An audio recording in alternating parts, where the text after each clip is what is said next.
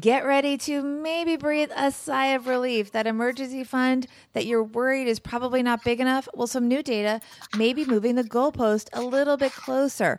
Certainly it'll be a little bit more realistic, but is it going to actually be enough? We will be talking about that and much more with our fantastic thought leader, guest co-host today, Newsweek executive editor, Diane Harris, on this edition of Money with Friends.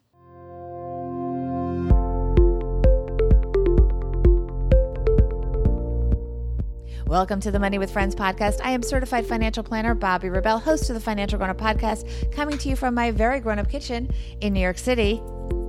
And I'm Diane Harris, Newsweek executive editor and the former editor-in-chief of Money Magazine, coming to you from my home office in Montclair, New Jersey. This is the Money News Show that includes commentary on recent headlines and stories with thought leaders from across the financial landscape, like Newsweek executive editor Diane Harris. We break them down into what matters to you, our friends, and we leave you with a takeaway to make it your own. And by the way, as you can hear from the noise in the background, we tape it live. This episode of Money with Friends is sponsored by Tiller, your financial life in a spreadsheet, automatically updated each day. Go to tillerhq.com/MWF for a free 30-day trial and to support the show. Diane, it's so great to have you back for your second round of taping with us. We're so glad to have you with us.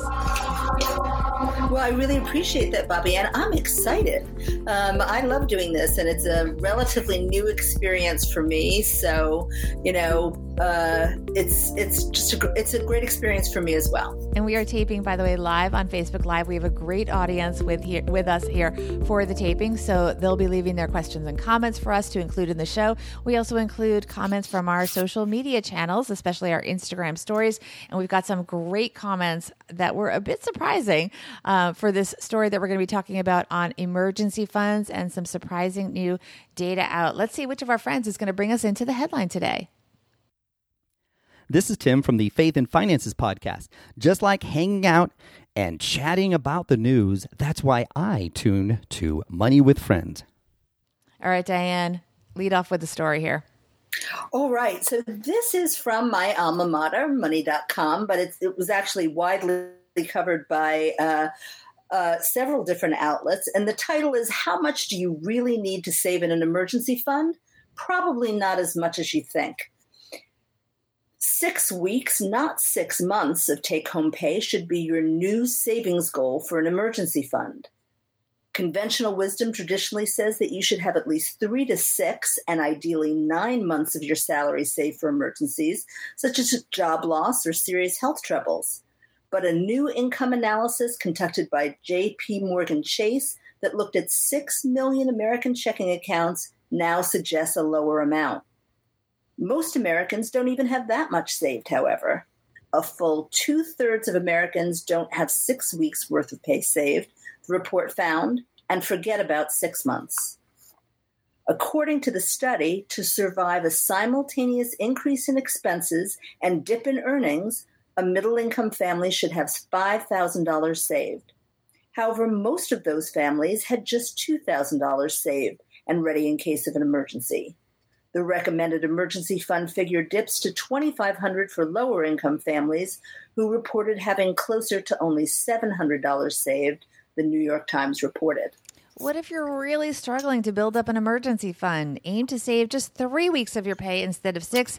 It's still enough money to help a family get through a period of higher expenses or drop in income, the study shows. And you're not alone, by the way, if you've been saving.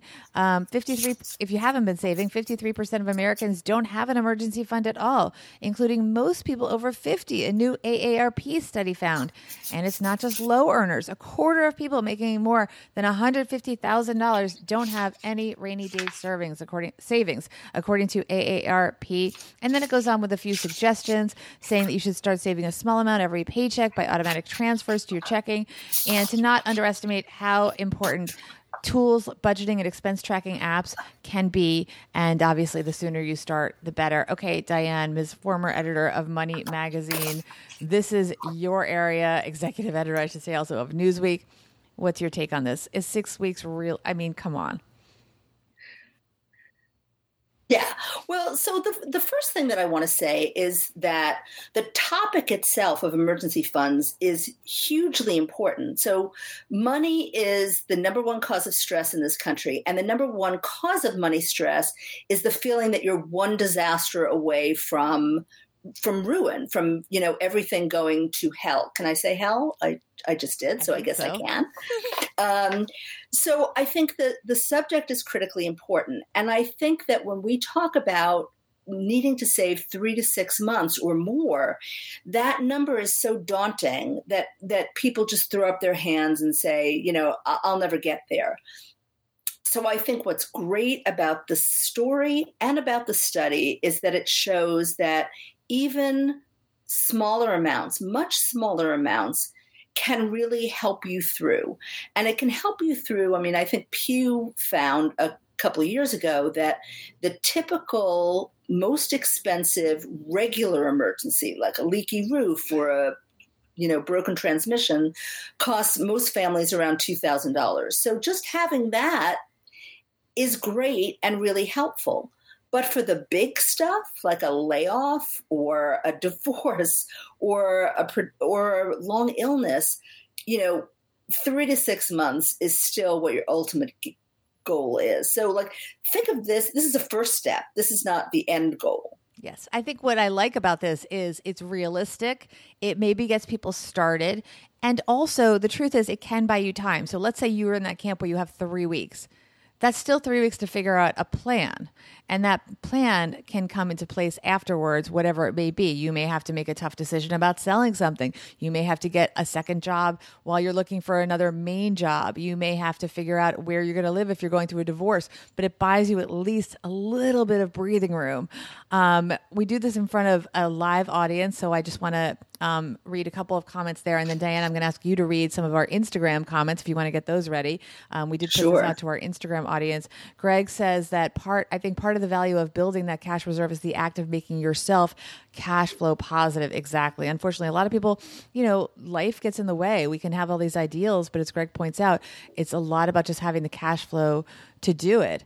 And Kelly says, I like the idea of making it seem more achievable for people who have no savings at all. Small successes can be addictive and build momentum for bigger goals. Oh, I think that's so smart. So part of this that's really right. It's the emotional part of it. It's the motivational part of it. I mean, when it feels too big, you're not going to do it. But if you take it in smaller steps, bite-sized steps, it can really motivate you to do more. So, for example, can I go right to some of these Instagram responses? Let's go to Bobbi? the Instagram. Yes. Just because we have I'm probably going to butcher this name, Trinidad A. You know what? I'm just going to stop there. But the comment is $1,000 to start with for a basic emergency, then 6 months income to be safe. And that's exactly what we're talking about. That, give yourself, if you're just starting out, a smaller amount to think about. Another response is as long as you think it will take to replace your job if you lose it. And I think that's the end goal. That really is what you need to be thinking about, because that's the emergency that'll really do you in. Too many factors here: single, married, kids, rent, own, college, family, job structure, debt. And that's right. Those are all the things that are going to impact what you need to save for and all the things that can go kablooey on you. But if you think of them all at once, again, I think it tends to be paralyzing. So just start with a small, manageable amount and build from there. I love that. I think that's really great. Before we get to our takeaways on this, I do want to thank Tiller for sponsoring Money with Friends. And we talked, one of the things in the article was about the idea of having apps and software that can help you organize your finances. So you can see what does my first 3 weeks look like if I don't have income? What does my next 6 weeks look like if I don't have income? What does 3 to 6 months look like if I don't have income or if I have some kind of disruption? So these kind of tools are really important. Absolutely. I'm sorry. Oh, go ahead. And a great way to start, my favorite way to do this. I mean, we used to tell people to automate by, having money taken right out of your checking account. My favorite new way to do this is through direct deposit, because most people don't realize that if you get paid through direct deposit, you can elect to have that direct deposit split. So you don't even have to go through your checking account. You can do it kind of the way you do a 401k, and you can set a certain amount every time you get paid or a certain percentage. It can be small, so you don't really notice it, and you can change it whenever you want. It's a really easy way to get this started. Everyone should do that. That is a no-brainer. All right, let's talk about Tiller for one sec before we get to our takeaways. Money with Friends is brought to you by Tiller. You can manage your money 10 times faster in a spreadsheet with Tiller. It's the only service that connects Google Sheets and Excel with daily spending, transactions, balances. And unlike financial apps that force you to compromise, what's nice about Tiller is that the spreadsheets are fully customizable to your needs. It makes it even better because it's automatic, just like Diane was talking about. Everything should be automatic, these kinds of things at least. Tiller eliminates data entry, multiple account logins, all of that. You just connect your banks once.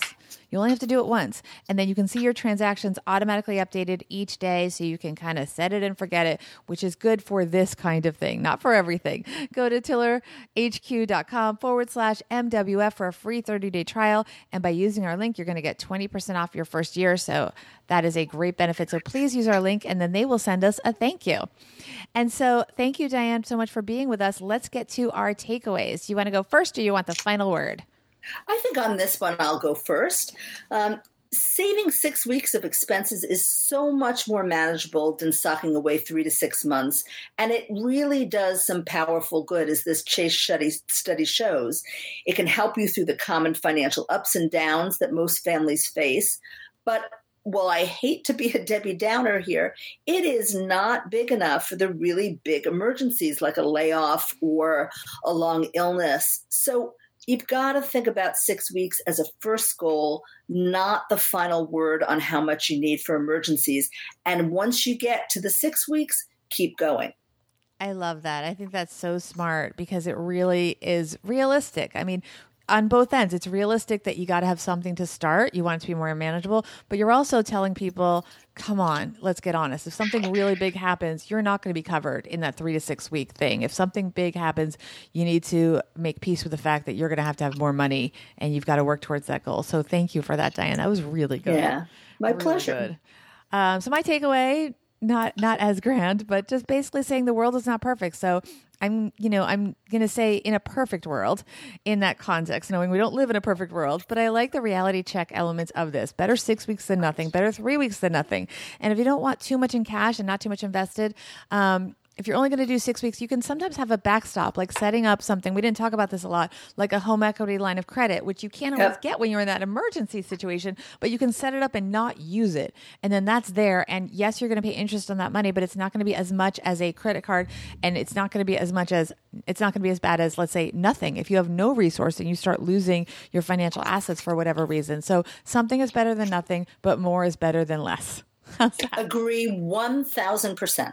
All right. You're going to be back with us tomorrow. But before I let you go, tell us more about what you're working on over at Newsweek and everything else going on with you, Diane. Well, thank you. The big news is that I am joining Newsweek full time as executive editor. So I've been working there as an editor at large, and I'm excited about joining a really iconic brand, and the people there are great and focused on doing some really great journalism. So I'm looking forward to that. And I'm just finishing up a book proposal. So stay tuned for more on that. Wait, you can't do that. Do a really quick tease of the book. Tell us a little bit about the book. That's like crazy. Oh, okay. So sure, I can tell you 3 things to do with your money. If you do these 3 things, you'll be fine for the rest of your life. Okay, we all need that book. On that note, though, I'm going to say goodbye to Diane, goodbye to our wonderful audience, and thank you guys so much for tuning in. For links to these stories, go to moneywithfriendspodcast.com online to participate in our polls. Follow us on Instagram and Twitter at MoneyFriendsPod. And on behalf of Diane Harris, executive editor of Newsweek and former editor of Money Magazine, I'm Bobbi Rebell. Have a great day.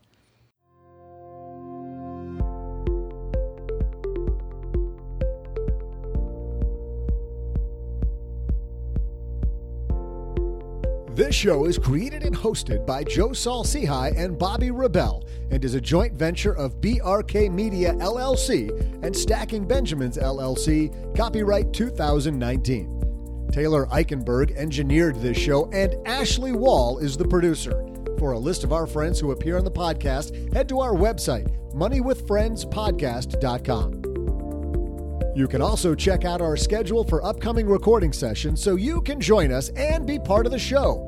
As with anything, remember you shouldn't take advice from any of us or any other video or podcast without first talking to your financial advisor, and that the people in this episode are here for your and their entertainment purposes only. I'm Joe's mom's neighbor Doug, and we'll see you back here next time with another episode of Money with Friends.